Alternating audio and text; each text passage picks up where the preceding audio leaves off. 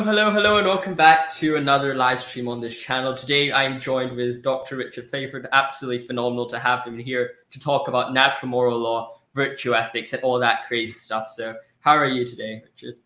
I'm good, thank you. How are you? I'm doing fantastic. So, anything you want to say about yourself, or any introduction you want to go before we get into the PowerPoint or the lecture that you have planned? Yeah, I mean, I'm a lecturer in religious studies at St Mary's University in Twickenham, which is on the outskirts of London in the UK. My PhD is in philosophy from the University of Reading. And then I have an MA in philosophy and a BA in philosophy of ancient history. And my research is primarily in Aristotelian Thomistic metaphysics and ethics,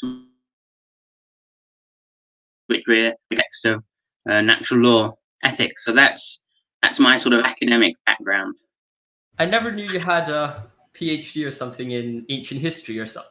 What do you study in ancient history? A BA in philosophy of ancient history. Was that also? Did I misspeak, did I? No worries. Was that the Aquinas, relation to Aquinas and Aristotle? No, that was just when I was younger. I was interested in classics. When I was doing what's called our GCSEs, which is when my 15, 16, similar system in Hong Kong, I'd imagine. Yeah, we do GCSEs. Yeah, it's quite fun. Yeah. So I was doing. I enjoyed the classics, but I wasn't very good at languages. I've never been terribly good at them. So I did ancient history, which does a lot of the same sort of stuff, but without any of the languages, and it's more historically focused on the literature. And again, I enjoyed that at A level, which is when you're 17 to 18. So, but I also enjoyed philosophy, so I did the two, and then I decided very quickly, philosophy is for me, not ancient history. That sounds amazing. So I guess we could get into the slides now that I think you have prepared. Yeah. So I'm just going to, I hope it works for everybody. I'm going to do a little slideshow talk just to introduce you to the theory, and then you can ask me any question you want. So do I click share and then? Yes, I think that should work. Share screen. Platform, but... Okay, yeah.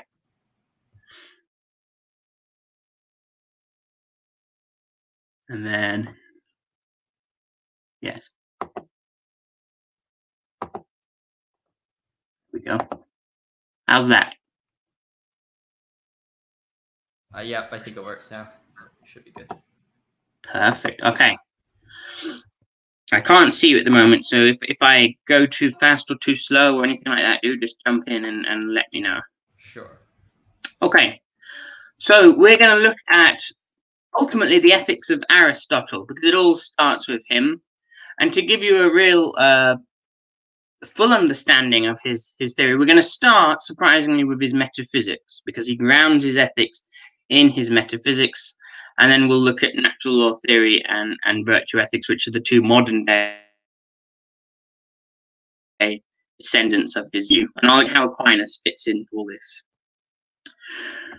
A little bit of background if you're interested. Aristotle, 384 BC to 322 BC. He lived in and around Greece and Macedonia. He taught Alexander the Great of Alexander the Great fame. You may have heard of him. He studied at the Academy, which was an early university run by Plato, who was the student of Socrates. But after failing to become the head of the Academy after Plato's death, he eventually founded a rival school called the Lyceum. And he was so influential that he was simply called the philosopher by medieval Christian scholars, including Aquinas, and the first teacher by medieval Muslim scholars. So you know you've got it made as a philosopher when you've got a title like that. But again, as I said, ultimately he grounds his ethics in his metaphysics. So I'm going to give you a very brief introduction to the metaphysics. So first of all, what is it?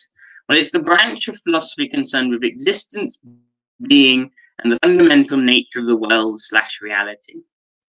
Aristotle labeled it first philosophy and said it's the subject that deals with first causes and principles of things. But many philosophers will dispute these definitions and even whether metaphysics can be defined at all. And I suppose I should say meta means above or beyond or after physics. So physics is in for the study of the physical well. So it's looking at those concepts and those realities that need to be in place in order for us to do anything else, including physics, including science. So what sort of questions does it answer? What is it that makes a thing what it is rather than something else? That question might seem so obvious it sort of doesn't need an answer. When you actually try and articulate it, it becomes surprisingly complicated, surprisingly. How can things maintain their identity over time? Things are constantly undergoing change, and yet at least some things are the same entity, today as they were yesterday and will be the same tomorrow. We still think they're the same thing, but they've undergone change. So how is that possible? What are the different ways in which something can be said to exist? What's the nature of causation, and so on? So we all do metaphysics, or we all have metaphysical assumptions in the back of our minds. We often can't articulate them, but they are there. And the job of the metaphysician is to really draw them out and make them explicit. I think it's best, obviously, just to jump in, and I think when you see how Aristotle approached it, you'll see the sorts of questions he's interested in. Happy so far? Yep, all good. Good. So, key concepts. First of all, act and potency, which we're going to break down. Don't worry, don't get intimidated by the fancy terms. And then we're going to look at those in a little more detail, and we're going to come across what's called the four causes: the formal cause, the material cause, the efficient cause, and the final cause. So, act and potency. So, being in act, or actuality, or act, the way a thing actually is. Being in potency, potentiality, the way a thing potentially could be. And so everyday objects are combinations of act and potency. They actually have certain properties and are in certain states, but potentially they could have different properties and be in different states. So right now I'm actually sitting down, but I have the potency to stand up. Yeah, and so change is thus the actualization of potency. If I change from sitting down to standing up, that my potency to stand up becomes actualized. Note, not all changes, as you already know, are two-way, right? So sometimes you might have a potency that once it's actualized, go back to the previous reality. Some of them may be two-way. So if I stand up I can then sit back down. That's reversible. But if you bake a piece of pottery, some clay in a kiln, it actually has a certain shape and has the potency to take on another shape. But if you then bake it in a kiln, it loses that potency. So that's kind of a one-way change, as we know in the real world. I'm just telling you how you'd analyze it metaphysically. So when we look at this distinction between act and potency in a little more detail, we find that there are what Aristotle calls the four causes. And it's important to realize that these are not causes as we would tend to think of them. It would be better to think of them as principles or ways of understanding something or aspects. So don't get hung up on the word cause. So the first is the formal cause, which is the what it is. The second is the material cause, the what it's made of.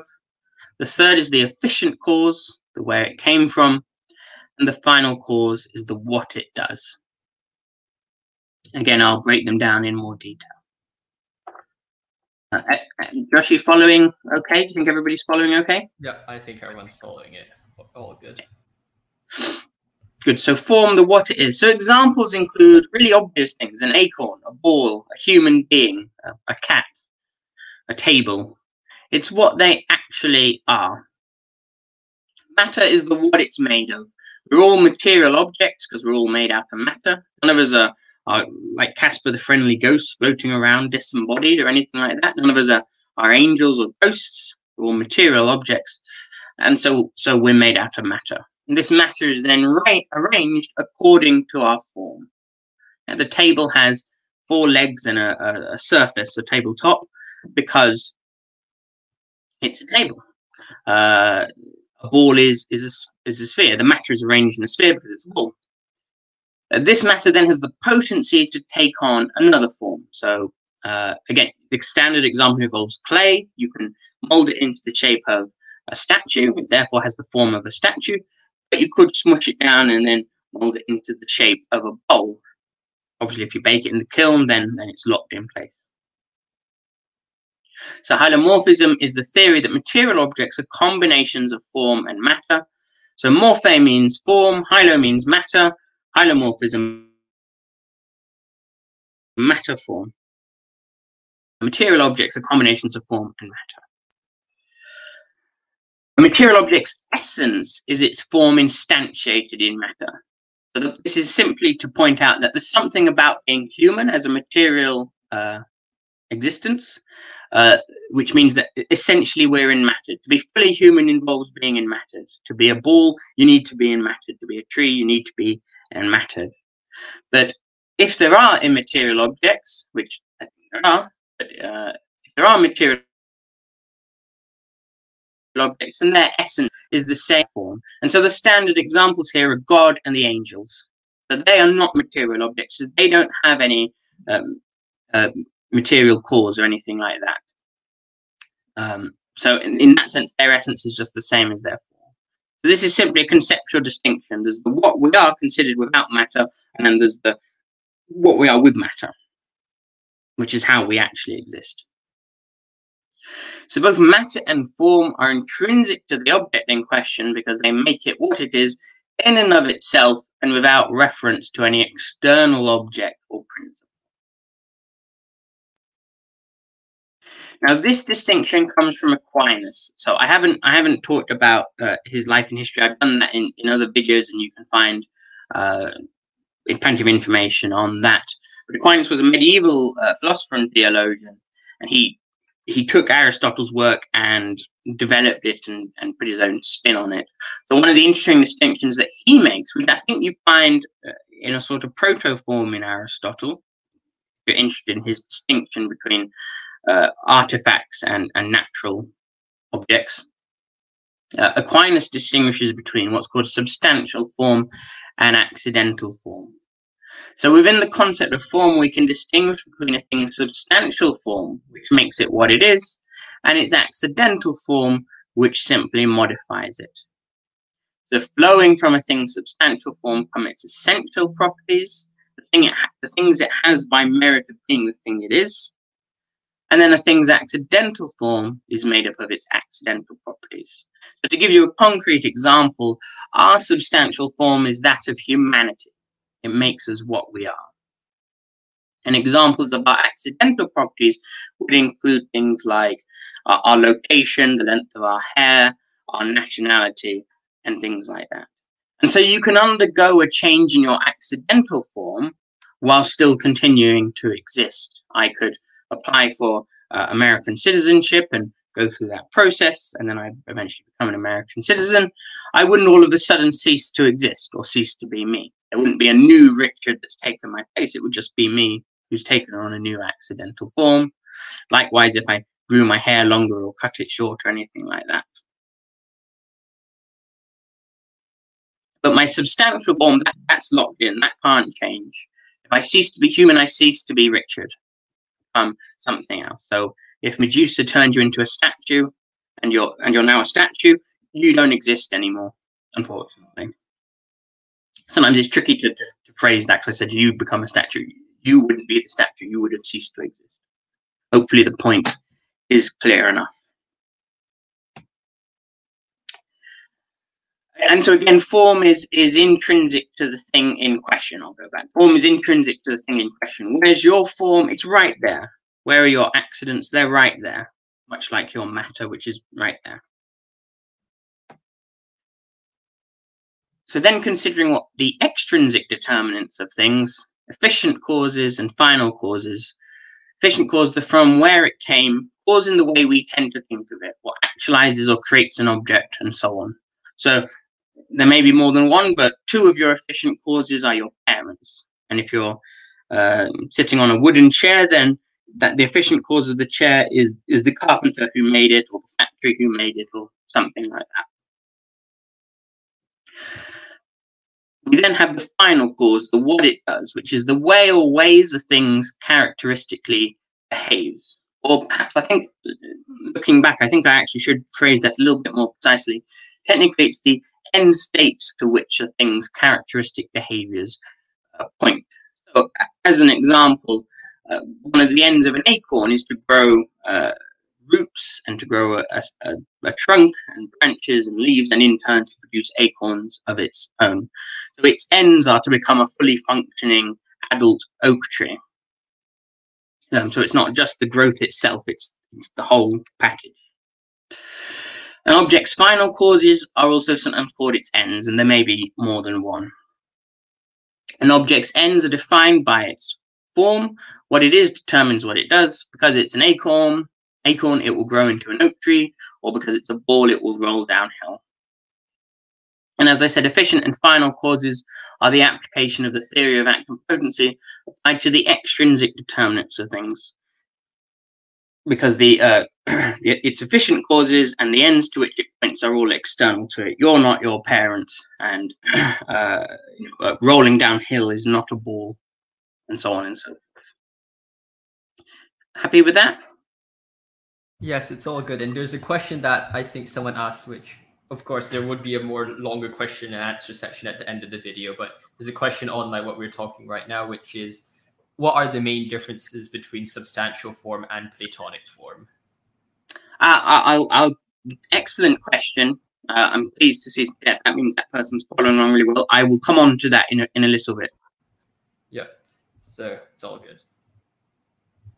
But ultimately, all of Aristotle's four causes follow from his distinction between act and potency. Efficient causes actualize, create, or change things. Final causes are a subset of a thing's potencies, those which flow from its form. A thing's form is actualized in matter when an object's created, God and the angels aside. The matter out of which material objects are made has the potency to take on other forms, and so on and so forth. So to answer the person's questions, the distinction between Aristotelian forms and Platonic forms is to their location. So for Plato, there's the realm of forms, this heavenly other, I don't know how to describe it, dimension, universe, plane of existence, where the form of humanity exists perfectly, the form of being a dog, of being green, being red, of the good and the true, and so on and so forth. So they're up there. And then the objects down here in our realm imperfectly partake in those. So all of us partake in the form of humanity. None of us are perfectly human. There's little imperfections in us, but we all partake in that. For Aristotle, there is no Platonic realm of the forms. Your form is right there. My form is right here. We might have the same form, but it's instantiated twice. Here's mine, there's yours. So there is no Platonic realm of the forms. So that's the important distinction. Similarly, redness, if you've got a red ball, where's the redness? It's right there. The form of redness is right there. It's not partaking in any otherworldly form of redness. So that then brings on to the idea of universals. Universals exist as shared essences considered in abstract. So for Plato, the forms are the universals. There's the form of humanity that all human beings universally share in. For Aristotle, however, a universal only exists in the mind. I look at your humanity, I look at your humanity, look at your humanity, and I abstract away from them and go, oh yeah, they've got something in common. They're all humans. But as a universal, it only exists in my mind. The forms themselves just exist as individuals right there. I hope that answers that question. So, to summarize, material objects are actually certain ways, but potentially in others. There's something in particular, form. We can consider what things are in abstract, universals. They're made up of matter, material causes, and they are created and changed by other objects, efficient causes. And they characteristically behave in certain ways, which is directed towards certain end states, their ends or their final cause. Okay, so I appreciate the fact that might have felt like a bit of a weird aside, but what we're going to see is that Aristotle and then later Aquinas ground their ethics in their metaphysics. So we're going to look at both virtue ethics and natural law theory. The reason I'm going to do that is, one, they're very closely related. So if you've got one, you might as well do the other. And two, they're both very popular within the Christian tradition, particularly in the Catholic and Anglican churches. But there's nothing to stop you from being from another denomination and subscribing to it. And then the final question I want you to sort of think about throughout this is, are they mutually exclusive? Because there's a number of people who think that really two sides of the coin. And I think that's probably what I think. And I think there are advantages to that, which, again, we can bat around in the discussion bit if you want. So we're going to look at virtue ethics and natural law. So I'm going to explain how Aristotle and other Aristotelians ground their ethics in a metaphysical schema. It's important to note that not all Aristotelians will do this. So some will jump straight to the virtues or goods, more on that in a moment, without any metaphysical analysis. For example, the new natural law theorists. Again, Alex. The traditional Aristotelians ground an Aristotelian ethical schema in an Aristotelian metaphysical schema. And so some examples here are the classical natural law theorists, such as David Oderberg. We'll look at his theory in a little bit. And some virtue ethicists. The virtue ethicists who tend to do this are invariably Christians. This view can be contrasted with, say, modern Aristotelians who separate Aristotelian ethics from Aristotelian metaphysics. And these include what are called the new natural law theorists, e.g. John Finnis, who is a Catholic, a Christian. So you can be a new natural law theorist and a Christian, that's fine. And then other virtue ethicists who don't ground it in the metaphysics. They tend to be more non-Christians, non-believers, although, again, there are always exceptions. Traditional Aristotelians begin with a metaphysical analysis of human nature, whereas modern Aristotelians jump straight into the basic goods or the virtues. Okay. So recall Aristotle's metaphysics. He thinks that we all have a substantial form. And he thought that the form of humanity was rational animality. We're animals because we've got bodies and we engage in the 3 Fs, feeding, fighting, fornicating. Right? We're animals and we need to be upfront about that. But we're distinctive in that we're rational, and that transforms our animality in important and interesting ways. And for him, those were the most important elements of what makes us us. We could appeal to our bodily structure and so on and so forth, and the fact that we've got 10 fingers and 4 limbs and 10 toes. We could appeal to all of that, but those somehow seem less important than our rationality and our animality. And that also explains why when we think about intelligent aliens, like in the film E.T., one of the reasons we empathize with him and we feel a sort of kinship with him is because he's also a rational animal. But I don't think he had 10 fingers. I think he had 6. But I haven't seen the film in ages. Hopefully you get the idea. The important bit is that we're rational and we're animals. So our form, that of rational animals, gives us certain ends, certain ways we ought to be and behave. Unlike inanimate objects and plants, and then animals, a deliberate question mark there, we can then choose whether or not to fulfill these ends. And so there's a moral dimension to our ends in a way that there isn't for inanimate objects and plants in anything but a very trivial sense. Plants and inanimate objects will always fulfill their ends if the circumstances permit, and there's nothing stopping them. Thus, they always behave as they should. So it's in the northern hemisphere. It's springtime here. I've been planting some tomatoes. Few have survived, and it's enough for my purposes, so I'm pleased. But quite a few of them died, and I haven't quite worked out why. I think it's because they didn't get quite enough sunlight. But I didn't blame the tomato plants for being immoral. I thought there's something stopping them from flourishing, and that was, I think, because they didn't get quite enough sunlight. But when a human being doesn't fulfill their ends, potentially we morally blame them. It might depend on the circumstances. If they're mentally unwell or they're sick or anything like that, then obviously that explains it. But if they're well and they do something that they shouldn't, and there's potentially at least moral blame. So we can choose whether or not to fulfill our ends. We can choose whether or not we will behave as we should. You can see how we get from the metaphysics to the ethics.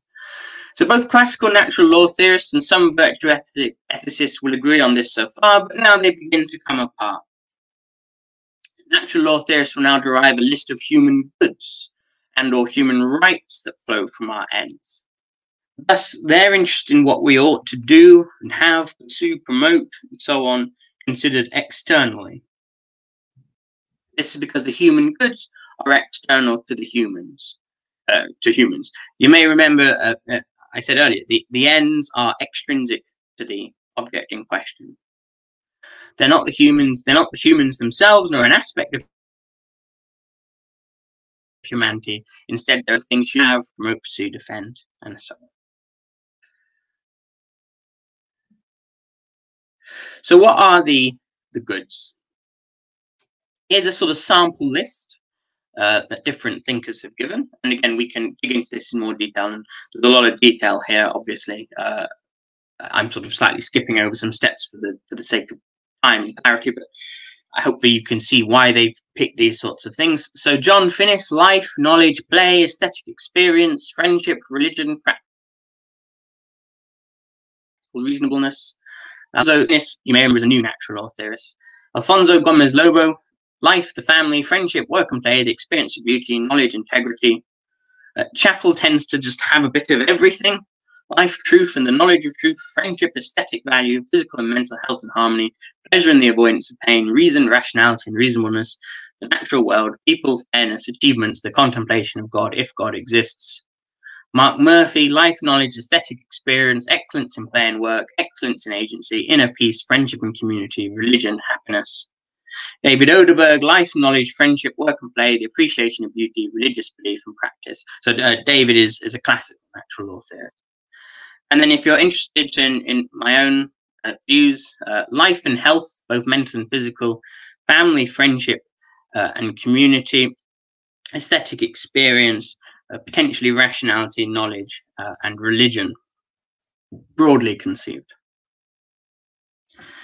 What we would say is that these things correspond to our ends. These are the things to which human beings are directed. A fully flourishing, happy, complete human being has all of these things. Prioritize some over others, and maybe some they can't pursue at all, and then they pursue others in turn. But these are the sorts of things that they're interested in. So although we've now arrived at a list of goods, a list of values, we still need some more concrete guidance on what we actually ought to do and not do in the real world. The natural law theorists now take one of two options. The first is to derive a list of rights from the basic goods, and from this a list of duties. The second is to derive a list of duties from the basic goods, and from this potentially a list of rights. So some natural law theorists will argue that relating to each good, there's a relevant right. For example, if life is a basic human good, then we must have a right to life and the right not to be killed. If knowledge is a basic human good, then we must have the right not to be deceived, at least not all other things being equal. You might want to add some caveats to that. Of course, that remains to be seen. And from the right to life, presumably it follows that we have a duty not to kill. After all, if they have the right not to be killed, then presumably we have a duty not to kill them. And perhaps then duties and rights are simply two sides of the same coin. As a term of art, a duty not to do something is sometimes called a negative duty, and a duty to do something is sometimes called a positive duty. Likewise, sometimes philosophers distinguish between positive rights, which are sort of rights to something, and education, and negative rights, which is the right sort of not to be interfered with when it comes to that thing. If you're interested, I don't take this approach, I take the other approach, and the reason is it seems to me that negative rights and negative duties follow very naturally from this analysis. And although I can see how you might go about getting positive rights and positive duties, I worry that the strength of those rights and duties might not be quite so obvious. So I tend to take this opposite approach. And where we go from goods to duties. So a natural law theorist might argue that we ought to promote the basic human goods. We obviously ought to promote them in our own lives, since it makes us better off, but we also ought to promote them in the lives of others. You know, we're sociable and communal creatures, so Aristotle also calls us political animals. And by our very nature, and this entails that we ought to help each other and cooperate with each other. My good and your good, they're interlinked. So we have a series of duties to promote and protect the basic goods, both in our own lives and in the lives of others. So knowledge is a basic good, so we have a duty not to lie, at least all other things being equal, and a duty to tell the truth. Life is a basic good, so we have a duty to save people when we're able to do so. Things like that. And then we can derive a list of rights from a list of duties by switching our perspective. If I have a duty not to kill you, then presumably you have the right not to be killed by me. And again, in this sense, duties and rights are two sides of the same coin. So again, another thing to point out, the two strategies that natural law ethicists take, they're not mutually exclusive. Yeah, so I know David personally, David Oderberg, he takes the approach where he goes from the goods to rights to duties. I take the approach where I go from goods to duties to rights. And when we've discussed it, there hasn't been any major disagreement on that point. It's just a preference for which way is more fruitful. And I've explained why I prefer this way.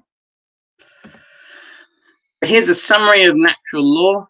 If you're a classical natural law theorist, you start with essence or nature, rational animality. From that, you derive a list of human ends. From that, you derive a list of basic human goods. The new natural law theorists jump straight in at the basic human goods. They don't engage in the previous steps. And from that, we all derive a list of duties and rights. So that's natural law ethics. Josh, is that okay, everybody? Yep, it's all good, I think. I think there's following that. Yeah, I think everything's good. Checking the chat, there's not any questions about it right now, so it's really all good. Good. Yeah, if there are any sort of clarificatory questions, then do feel free to share those. So virtue ethicists, rather than deriving a list of goods that flow from our form and end, they instead derive a list of virtues that flow from our ends. So they're interested in what we ought to do, and more importantly, be considered internally. And why this becomes clear when we examine the definition of a virtue. So Rosalind Hursthouse, not a religious thinker, but just she offers a good definition. A virtue is a character trait a human being needs to flourish or live well. And so a virtue is something internal to us, since it's a character trait which we should possess. And the opposite of a virtue is a vice. Again, as a term of art, so when a virtue ethicist calls someone vicious, they don't necessarily mean that person is cruel. So in contemporary English, vicious is kind of a synonym with cruel. Cruelty would be a vice, but it wouldn't be the only vice. So someone who's lazy would also be vicious because they've got this vice. So that's the broader sense of the term vicious. And then someone who has the virtues is virtuous and vicious. That's where the word comes from. For some reason, vicious now is equated with cruelty, which is only one vice. So a person who fulfills all their ends will have a wide variety of virtues, of which, according to Aristotle, the intellectual virtues are the best. And the reason he thinks that is because we're rational animals. The other virtues, at least to some extent, are more based in our animality. You don't need to follow him in that. A virtuous person who behaves as they should will live a good life, and Aristotle calls this eudaimonia, which is sometimes translated as flourishing. Sometimes it's also translated as happiness. I don't particularly like that translation because it doesn't have quite the right connotations. We think of happiness as being a sort of subjective psychological state. Eudaimonia is much broader than that. It's a person being and doing everything that they should do and be. And so one would hope that that person enjoys a degree of psychological contentment and joy and so on and so forth. But it's much more than just that. So the goal of human existence, according to Aristotle, is to achieve eudaimonia. Aquinas kind of takes this idea and he suggests that the goal of human existence is to achieve beatitudio, which is kind of eudaimonia plus an experience or the vision of God. So for Aristotle, for Aquinas to be fully complete as a human being, ultimately we need God. We can only get so far by ourselves. According to Aristotle, we can do it all ourselves. So each of the virtues is between two extremes, not too much, not too little. And this idea is called the golden mean. So as an example, bravery lies between cowardice and foolhardiness or rashness. I won't read them all out because there's a lot of them. This is the list that Aristotle gives in his Nicomachean Ethics. I'll pause the seconds if you want to read it. You can pause the video. As you can see, excess, deficiency, and then the mean, and you'll note that it applies to all areas of life. So again, a summary of virtue ethics. If you're being sort of really traditional about it, you start with your essence or nature, human ends, and then virtues. If you're a more contemporary virtue ethicist, they tend to just jump in at the virtues. And then potentially from that, you derive a list of duties and rights. The reason I put a question mark there is for two reasons. One, I haven't explored that in this lecture because it takes a bit more time, and I'm mindful of limits. The other is that standard criticism of virtue ethics is that it struggles to give us really clear advice on how to behave and what to do and so on and so forth, and thus it struggles to derive a clear list of duties and rights. So that's one of the standard criticisms of it. So I've put that in a question mark for you to think about. So bringing it all together, we looked at a couple of different things. We looked at Aristotle, we looked at his metaphysics, we briefly looked at some of the additions that Aquinas made, and then we looked at his ethics, and then natural law theory and virtue ethics. Now, normally Aquinas is considered the sort of father of natural law theory, and Aristotle is considered the father of virtue ethics.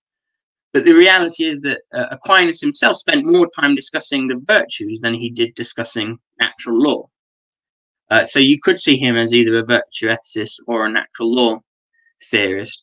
Aristotle does dedicate most of his time to the virtues, but as you've seen, natural law theorists really do ground it in the Aristotelian metaphysical schema. So my own take is I wouldn't view them as mutually exclusive. Sometimes I and ah about that, and sometimes I'm not so certain, but I think they're probably just two sides of the same coin. One considered externally, the basic human goods, one considered internally, the virtues. And potentially the nice thing about that is they correct each other's weaknesses whilst enjoying each other's strengths. Some readings, if you're interested, some suggestions. Some of them are more technical than others. At the bottom there, Russ Schaefer Landau's The Fundamental of Ethics. That's a really standard introduction to ethics book that lots of undergraduates read. So that's a good one to start with if you're a complete beginner. He looked at all sorts of different ethical theories in lots of detail, and ultimately he comes down against natural law theory and virtue ethics. But it will at least give you an introduction to it. You can read the original Aristotle, the Nicomachean Ethics. Ed Fesser's Aquinas, A Beginner's Guide is really good for understanding the metaphysics of Aquinas, not so much detail on the ethics. For more detail on the ethics, David Oderberg's Moral Theory, a Non-Consequentialist Approach, and John Finnis's Natural Law and Natural Rights, although that's a hefty tome, so just be aware of that. Anyway, those are some suggestions, if you're interested. So I shall stop sharing now.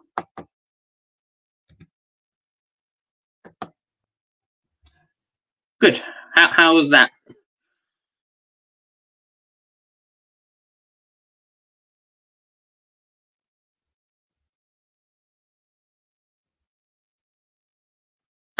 Am I muted or are you? I can't hear you, Josh. Are you?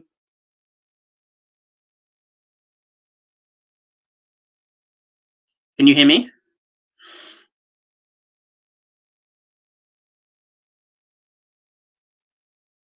Okay, I think can you hear me now? I can hear you now.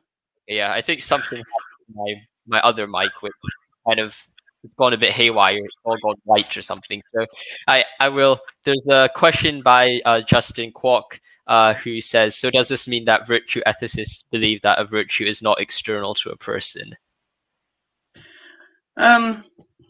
I mean, I suppose it's external in the sense that a virtue is not a person.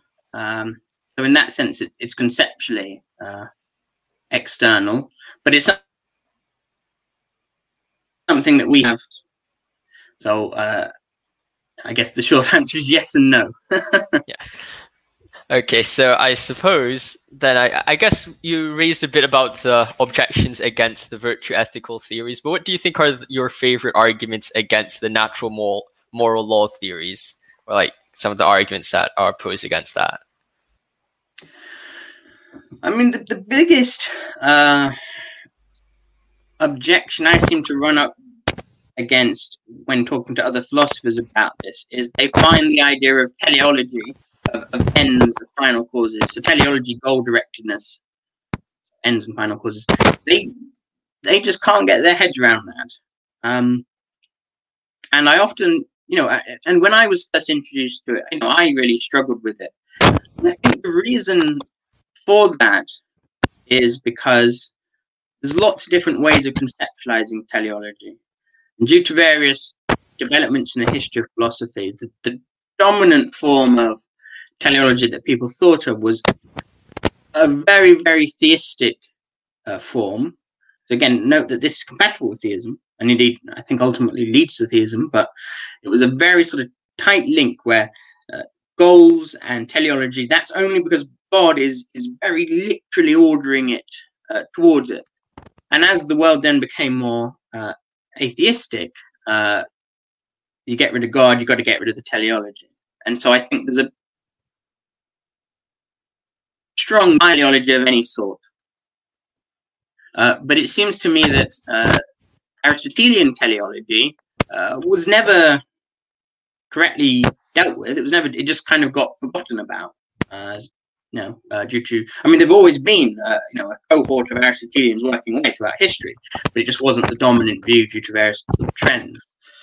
One of the things that Aquinas did is he does then link it to God. To be fair, so does Aristotle in a slightly different way. But you kind of get God in by the back door. So anyway, so I think that there's a strong bias against any form of teleology. But what I sort of like to point out is, look, if you put a seed in the ground and you water it, and the sunlight and all of that sort of thing, do you think it's going to sprout and grow roots? And if the answer to that is yes, well, why is that? Because that's what seeds do, and that's teleology. You can also say things like, do plants need sunlight? I'm on a plant theme for some reason.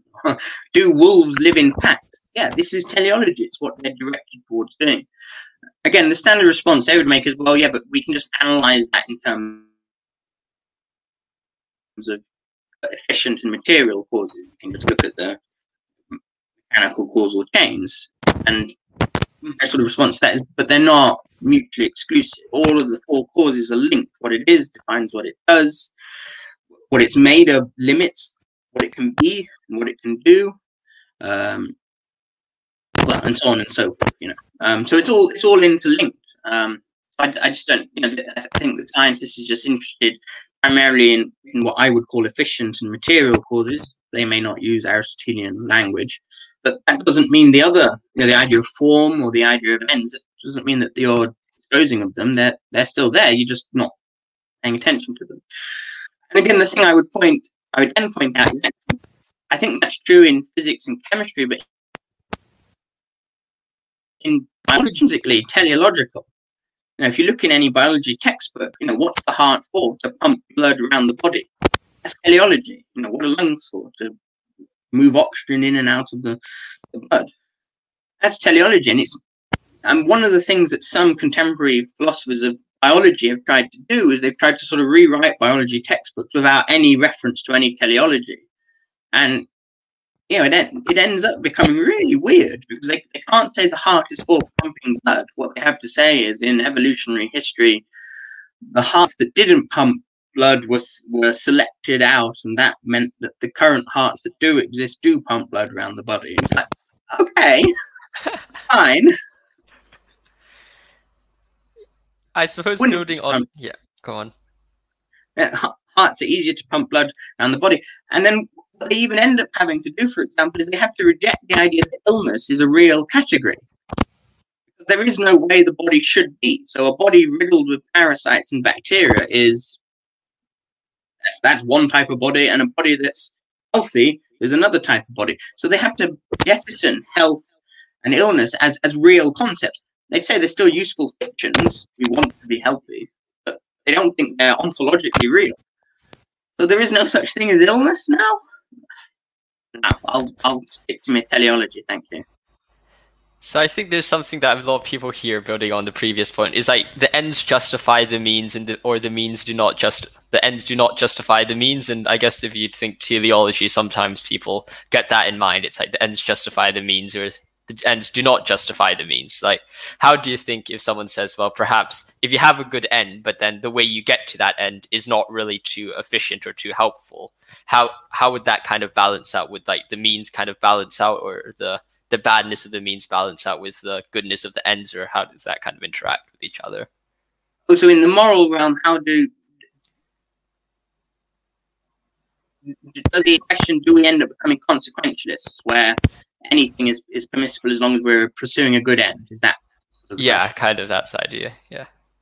So that's where the detail's needed. So if you dig down into the literature in more detail, looking at how the different goods interact and how our different duties interact and so on and so forth, and how the concept of rights interact, there ends up becoming, I think, commonsensical statements about what you can and can't do. So according to the natural law theorist, just because you're pursuing truth doesn't mean that you can do, you couldn't experiment on innocent people in order to pursue truth, biological truths. No, because that would be infringing on their right to life, for example, their right to. So when you kind of bring it all together, then you end up ruling out certain behavior. So they're not consequentialists, at least not traditionally.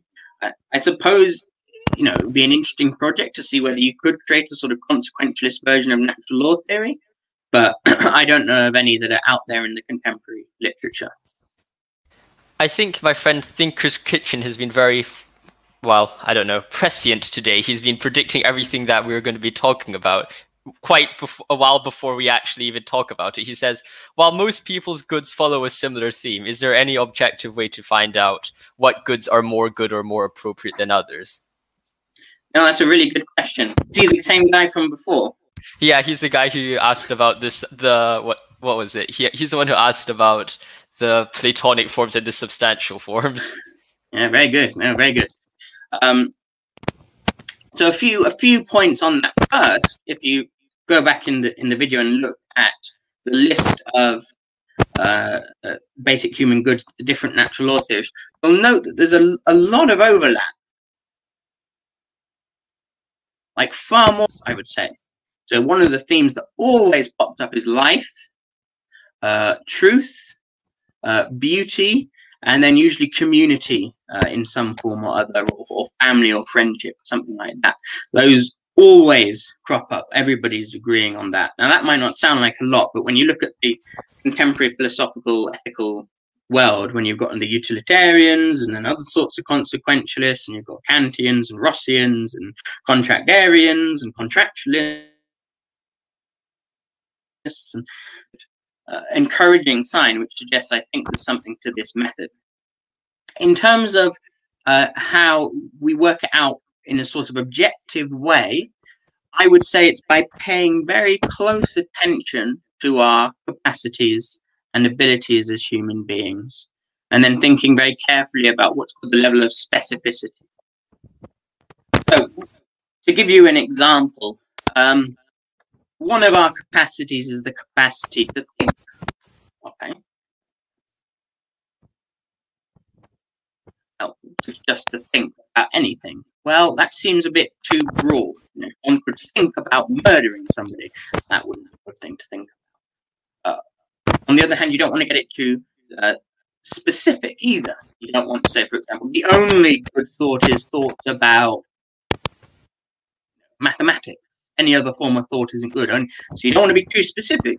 You don't want to be too broad. So what would be an appropriate overall end? Well, it might be the pursuit of truth and the pursuit of rationality. That's sufficiently broad that it allows for the variety of things that we can think about, whilst also being whilst also not being too specific. I've got myself mixed up. You can see the point. It's not too broad or too specific. Now, obviously, there's always going to be disagreements and difficulties there. But if you can end up roughly in that space and then you can reason it through, there tends to be a lot of agreement, which is what we see reflected. So is it a bulletproof identical list? No. But is it pretty good? I think so. Yeah, and I think looking at things like life and health. That seems completely uncontentious because that's a necessary prerequisite for any other good. It's part of being a biological creature that we have bodies that need to be maintained and looked after and need to be healthy. So that one couldn't be more obvious.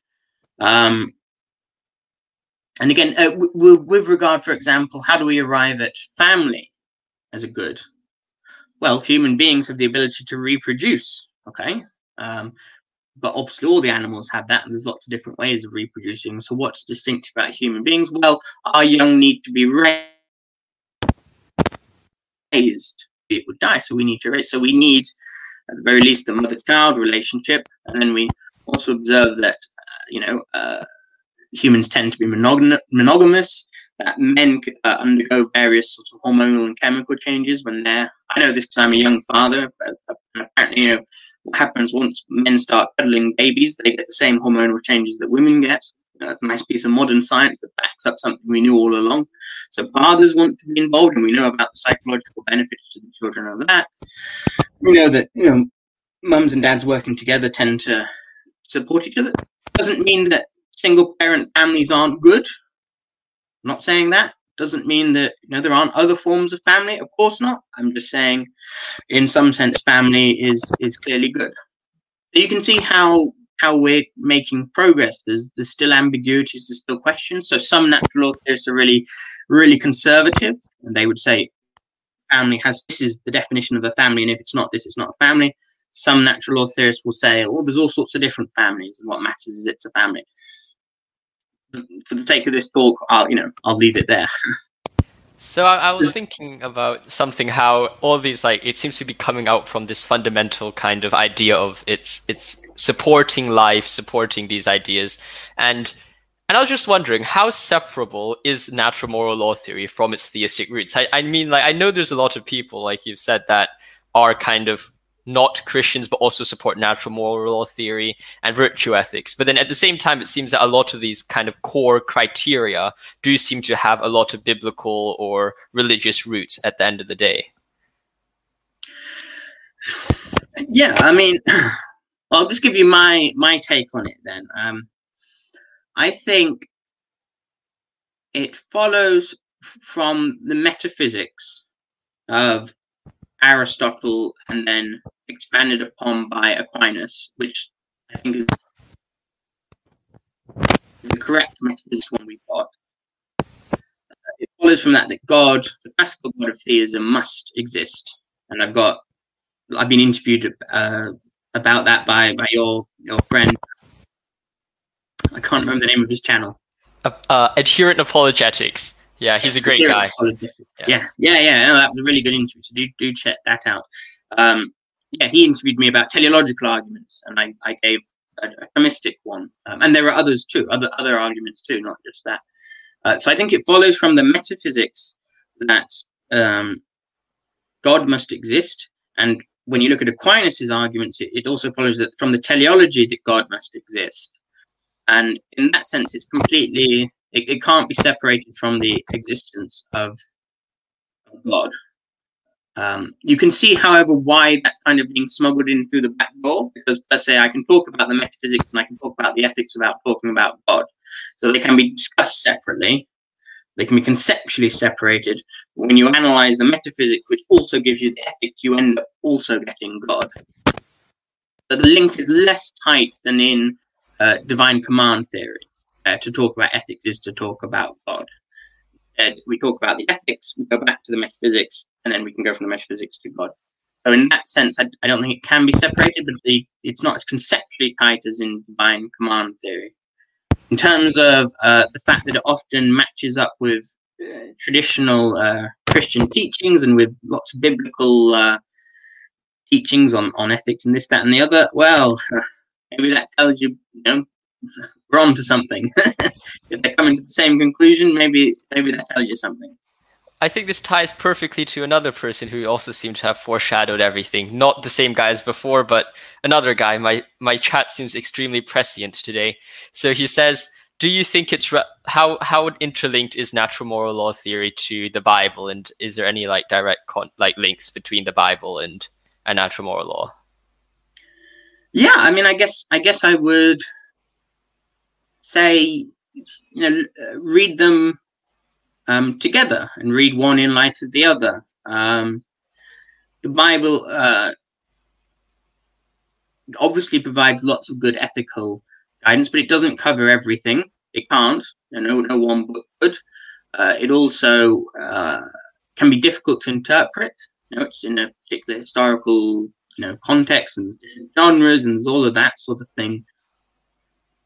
And so natural law theory can supplement it by filling in some of the blanks. And I would say that what it also does is it provides a sort of conceptual underpinning for why God through the prophets or whatever is giving that command. And so when God tells Israel to worship only Him, and you'll notice that many of the natural law theorists gave religion as a good, or when God says don't murder.